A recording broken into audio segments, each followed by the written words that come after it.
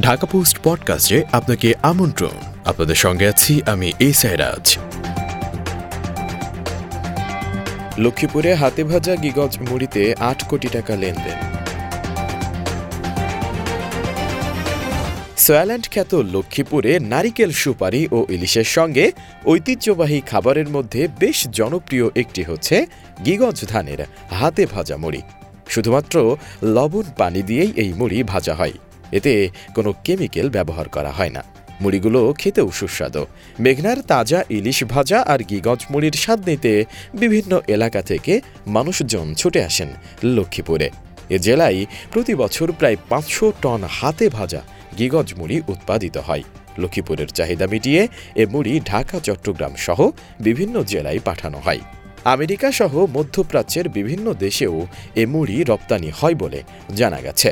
আর এ শিল্পকে ঘিরেই লক্ষ্মীপুরে বছরে প্রায় ৮ কোটি টাকা লেনদেন হয় বলে জানিয়েছেন উদ্যোক্তা ও ব্যবসায়ীরা।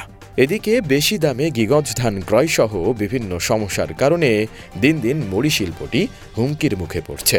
আর্থিক সংকটে কমে যাচ্ছে উদ্যোক্তা ও ব্যবসায়ীদের সঙ্গে কথা বলে জানা গেছে, প্রাচীনকাল থেকেই হাতে ভাজা গিগজ ধানের চালের মুড়ি স্বাদ ও প্রাকৃতিকতার জন্য সারা দেশে বিখ্যাত।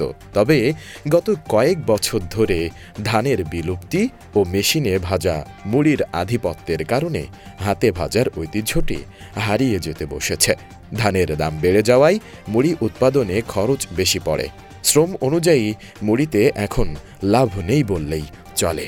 এতে দিন দিন উদ্যোক্তা কমে যাচ্ছে আর ভাটা পড়ছে শিল্পটিতে। একসময় ১০০০ টনেরও বেশি মুড়ি এ জেলায় উৎপাদিত হতো। বর্তমানে প্রায় ৫০০ টন মুড়ি উৎপাদিত হয় এই জেলায়। প্রতি কেজি মুড়ি ১২০ থেকে ১৩০ টাকা দরে বিক্রি করেন উদ্যোক্তারা, আর ব্যবসায়ীরা ১৬০ টাকা কেজি দরে মুড়ি বিক্রি করছেন। শুনছিলেন ঢাকা পোস্ট পডকাস্ট। দেশ বিদেশের সব প্রান্তের সর্বশেষ খবর জানতে ভিজিট করুন ঢাকাপোস্ট.com।